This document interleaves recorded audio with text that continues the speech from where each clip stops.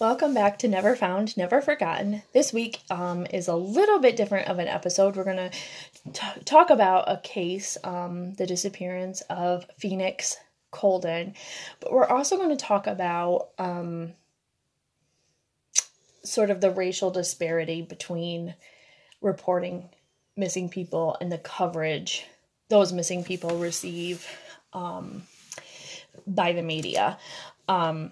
So if we mention, Elizabeth Smart, Laci Peterson, Natalie Holloway, you've probably heard of at least one of them, right?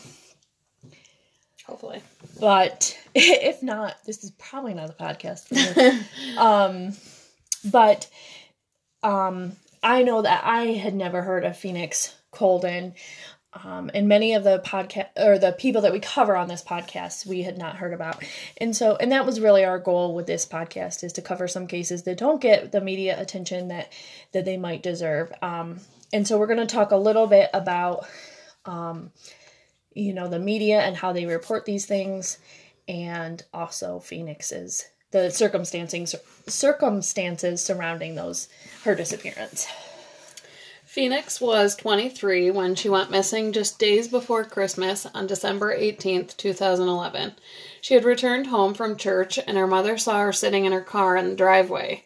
Her mom thought this was kind of odd, but Phoenix often did this to talk on the phone.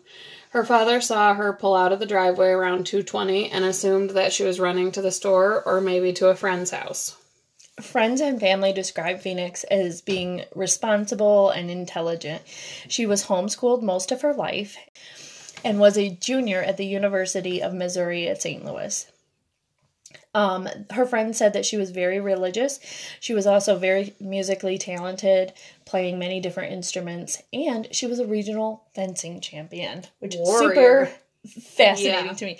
Yeah, so her faith was super important to her.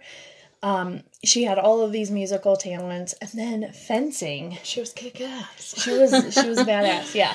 When Phoenix didn't return home by about midnight, her parents knew something was wrong. The next morning, when Phoenix still hadn't come home, they started calling around to her friends, to relatives, and even to hospitals. Finally, they ended up calling the police, initially to see if Phoenix's car had been in any accidents the prior night. They gave police her license plate number, but nothing showed up in the police computer database. It wasn't until January 2nd, about 2 weeks after Phoenix went missing, that a family friend located Phoenix's car in an impound lot. They had learned that Phoenix's car had been discovered on the night of December 18th at about 5:30 p.m., just a few hours after Phoenix had left home. The car was abandoned at an intersection in St. Louis about 30 minutes from her home.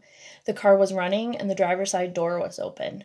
Phoenix's belongings, such as her purse, her shoes, her phone, and I read even her glasses, were found inside the car. When I was researching, I found a little, controversy around whether it was left running or not. Oh. Like, some things say the initial report said it was left running, and then later the cop who initially showed up on scene said it was not running and all her doors were closed. Okay. So, I don't know. Yeah, so we already have these inaccuracies popping up very early in the case. Was the car running? Was it not running? Were the doors closed? Were they open? We do know for sure that the car was abandoned at this. I just feel like those are such big details. Yes. To me, if you find someone's car running with the doors open, you think, forceful, something horrible happened. If you find their car parked with the doors closed and off, then you think, okay, maybe they broke down and went somewhere. Maybe they stopped here and, she chose to leave. Well, and when I first read it, when it said that her car was found abandoned at an intersection, I envisioned on the road. Running at a red light, yeah. Yes. And that's not the case. It was, off onto the curb, there was a grassy sort of space. Okay. So it was off the road. It wasn't on the traffic. roadway, but it was still abandoned in a way that was bizarre. Yeah. Police had the vehicle towed from the site and impounded. Phoenix's parents, Lawrence and Goldia, expressed their frustration that the connection between Phoenix's disappearance and her car were not made earlier. They believe that they lost valuable time in the search for their daughter. Yeah, which, so how frustrating. Yes, so the 2 weeks had passed already. So when they initially called the police, they gave the license plate number. Nothing was found. Nothing showed up in the database. Even though the car is Even though the car is in police possession. already impounded, right? Yes. So, whether that's a technical I can see their error, frustration. a computer glitch, whatever it is, like something went wrong and now they've lost 2 weeks, and we know how important like the first few hours are, let alone 2 weeks now. The first passed. 48. Isn't there some statistic? Yeah. If the crime isn't solved in the first 48 hours, your chances go down significantly. Yeah. So Lawrence and Goldia have been frustrated with the lack of communication with the police regarding the investigation and also with the media coverage. They compare the coverage they received with that compare the coverage they received for their daughter to that of Natalee Holloway. And so we can see where their frustration is coming from. Right. I would definitely be frustrated. Sorry. According to the National Center for Missing and Exploited Children, over 800,000 Americans are reported missing every year. 60% of those reported missing are people of color. In 2018, Black Americans represented 30% of all missing persons cases, yet African Americans comprise only 13% of the U.S. population. Sadly, only 1/5 of Black missing persons are covered by media outlets, which to me is astounding. So 60% of the cases that are reported are people of color. And so what that means is a lot of times people are reported missing, but they're found soon after. Like, they weren't truly missing. Right. But a report was made. 30% of all missing persons cases that are open and active, 30% of those are African Americans. Yet 13%, they represent 13% of the population, which that statistic alone surprised me. I thought they made up a much larger. More equal, yeah. Yeah, but only 1/5 of those cases are being covered by media outlets. And this includes, like the big media outlets that we think of, like ABC, NBC, CBS, CNN, but also like even local affiliates aren't picking these stories up very early on. And so according to... Well, if you think about it, can you name a big case that has a African American? No. Yeah. No, I couldn't. But yet, you see, and we'll get into this too. And so, we're going to throw a lot of statistics at you. We have a lot of research with this, and our sources will all be cited in our show notes. But we just wanted to share that there is this disparity, and most people aren't aware of it, because when you think of missing people, you think of what you see on the media, and that's not a true representation of what's really happening. So according to an article from William and Mary Journal on Race, Gender, and Social Justice, they quote, missing white woman syndrome refers to the overabundance of coverage that mainstream media outlets dedicate to missing persons cases of white women and its correlating lack of coverage of missing people of color. End quote. With the large numbers of people going missing each year, it is not possible to cover every single case, especially when one statistic says that 98% of all children reported missing are found within days, and that the majority are not kidnapped by a stranger, but a family member. And we are by no means saying that these children are not safe and that that these are any less significant, but they are recovered quickly. So 98% are recovered quickly. that leaves us 2% that are the cases that we see covered. Legitimate, yeah. Missing persons. While it's impossible to cover all the missing persons cases, we have to do better. Parents, in their darkest moments filled with fear and anxiety, should not have to plead with the media outlets to have their children's stories told and their pictures shared with a large audience. The Coldens have dedicated their own money on researches for their daughter. They hired a private investigator, hoping to uncover more leads. They had spent over $50,000 on the private investigator. In fact, their home was even in foreclosure because of the financial toll of searching for their daughter. And at one point I read that they had to plead with police to like share this information, because I think I read at one point they had reached out to a media outlet, and the media outlet said, hey, we're not going to cover this unless the police give us this information. And the police didn't give them the information, so the media is not covering it. So it's like this vicious cycle of and so there are three major theories about what happened to Phoenix Colden. And the first was that she was abducted by sex traffickers. St. Louis is in the top 20 areas in the U.S. linked to human trafficking. Interstate 70 runs through St. Louis and is linked to the movement of human and drug trafficking. The area in which Phoenix's car was found is known as a hotspot for human trafficking and also a high crime area. Her parents have even gone to strip clubs and similar. Her parents even have gone to strip clubs and similar places, sharing Phoenix's photo, which is so sad. Yeah, they're hoping someone knows something, has seen her. Yeah. Another theory is that she was met with foul play. All activity on her bank account, social media accounts, and cell phone stopped after the disappearance. However, police said that there was no other DNA found in her car. Police are concerned for her safety. The private investigator linked Phoenix to several different men in the months prior to her disappearance. Her parents did suggest that Phoenix may have gotten involved with the wrong people because of a boyfriend. However, there has been little evidence to prove foul play in any way. I think it's logical to assume that foul play of some sort is involved, either by someone she knew or by a stranger. Right, like even if it was someone she was introduced to by this boyfriend or a complete random stranger, I think we can all assume that it's foul play of some sort. And even if it's sex trafficking, that's definitely foul play too. The last theory that we hear over and over again about missing people is that Phoenix ran away. Through the investigation, there were several things that were learned about Phoenix. First is that she had not registered for classes for the fall semester before she went missing, and her parents did not know this. And I don't put a lot of stock in that. Like, she's a 23-year-old young woman. That's the time that you're finding yourself and figuring your life out. And maybe she was just like, you know what? I don't know what I want to do with my life. I'm going to take a semester off. So I don't put a whole lot of stock in that. I also don't put a whole lot of stock in it, too, because she could have even missed the deadline for registering for classes. Right. And, planned to do it later. Yeah, she's 23 and probably should have made that deadline.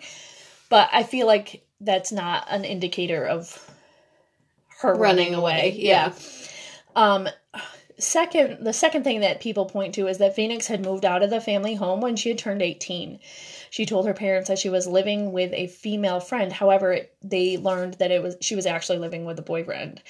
So remember, they're very religious, so it was kind of against. Yeah. Phoenix had moved back home in 2011. And her boyfriend is not a suspect in the case, but her parents speculate about him getting her involved with these other people. I personally also don't put much stock in her lying to her parents about this boyfriend. I feel like that's what 18-year-old girls do.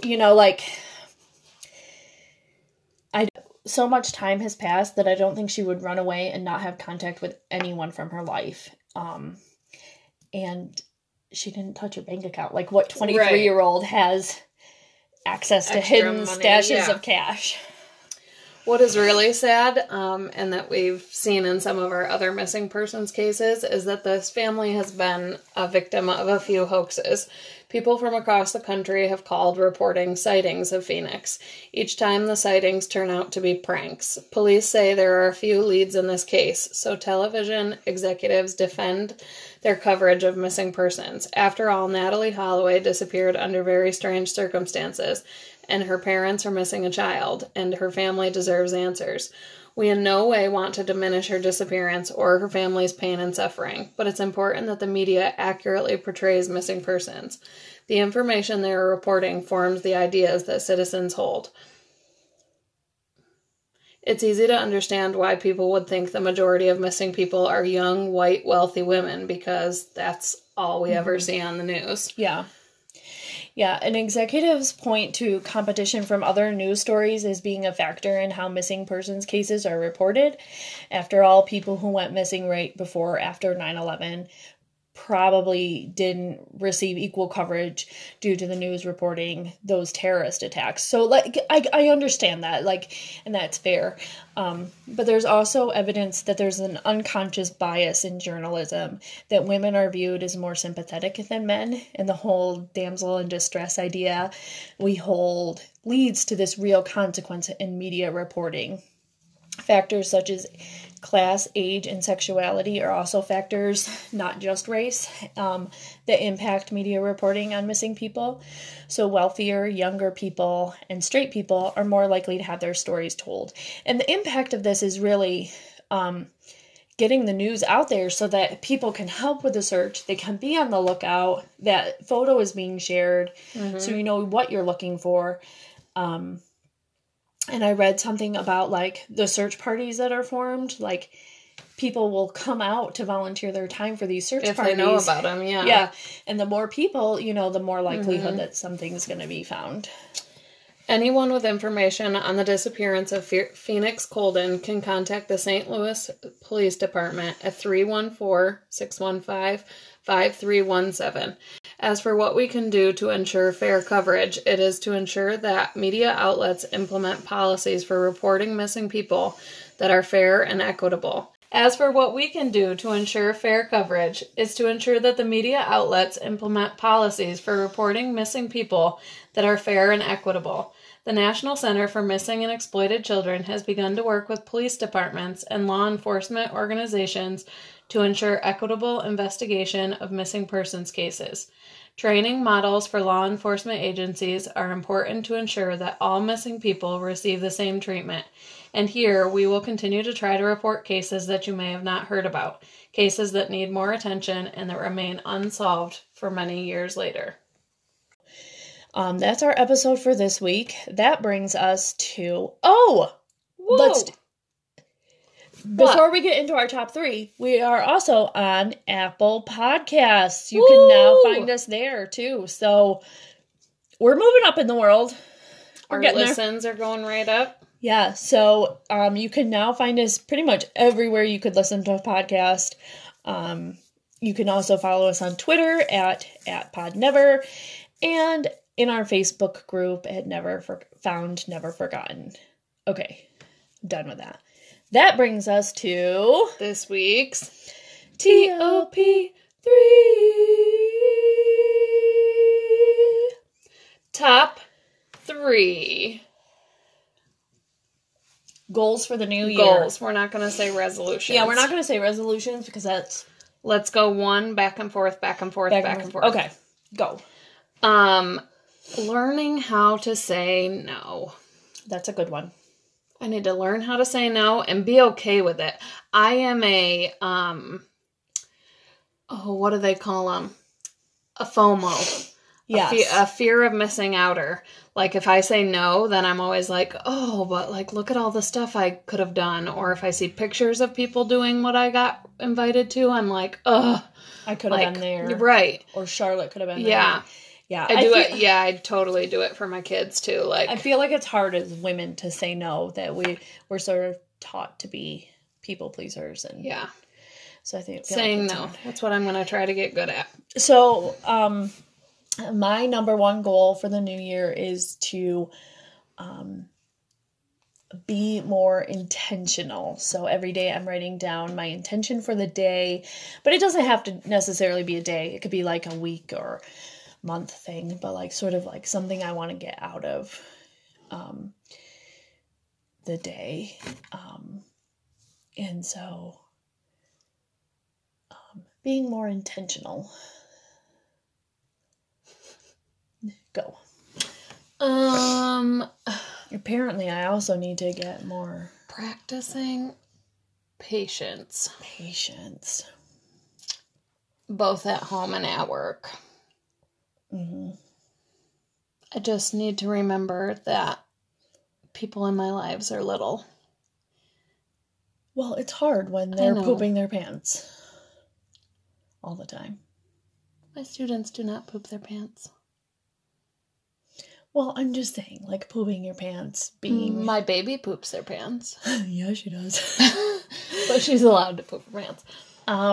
My number 2 is also being grateful each day, writing something down that I was grateful for each day. I think I am sort of prone to falling into a negative headspace, and so I'm trying to keep it positive by finding something I'm grateful for every single day. As cliche as it sounds, my third is probably like, don't sweat the small stuff. Yeah.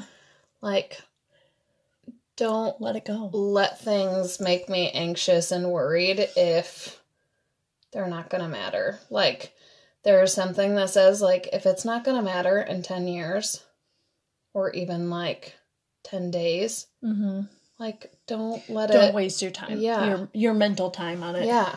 And I do that. I'm awful at that. Like, and worrying if people are mad at me, or how did people receive what I said, or... And I think I shared with you earlier, like, it takes me out of like really good moments, like moments that we're together or whatever, when I'm like being anxious about something else. And so, right. My third one is to work on bringing my lunch to work. I often don't even eat lunch. I will snack on something super unhealthy. We are perpetual snackers. Yeah, I'll snack on something super unhealthy. So I'm trying to bring my lunch to work, but I'm also trying to not leave crap on my desk either. Like, I would just like bring a bag of snacks and just leave it there. Is it 'cause you have a mouse? Yeah, we have a mouse at work, and it's totally my fault. It hid pretzels in her printer. It hid my pretzels in my printer at work. At work, guys. Smart. I didn't know mice could do that. But yeah, so I bought a lunch bag. That I haven't had a lunch bag in forever. And some reusable Ziploc bags, y'all. Reusable ones? Yeah. You throw them in the dish. Why are you so fancy? And then you throw them in the dishwasher. Yeah. You are turning into Rita. Rita? Rita hand washes her Ziploc bags. Yeah, and but okay. We need to talk about this though. There's a diff. Is there though? I'm not. Just because yours are marketed to rewash? I'm not rewashing sandwich bags that aren't even Ziplocs in my dirty... Why does Mom never buy Ziplocs? She buys those fold over. Well, and I don't wash them in dirty, like the dirty water that I've already washed my load of dishes with. They're going into the dishwasher. With your dirty rag. With my dirty rag. Yeah, I have an issue with wiping down counters with rags. Make Clorox wipes for that. Mom doesn't listen to our podcast. Anyhow, that's our episode for today. You might want to edit that out. Yeah, I will. You just like to make more work for me. Love you. I'll just keep breathing on you. Anyhow, that's our episode for this week. Thanks for listening. Bye. That wasn't very vivacious. Normally like, bye. Bye. Okay, bye.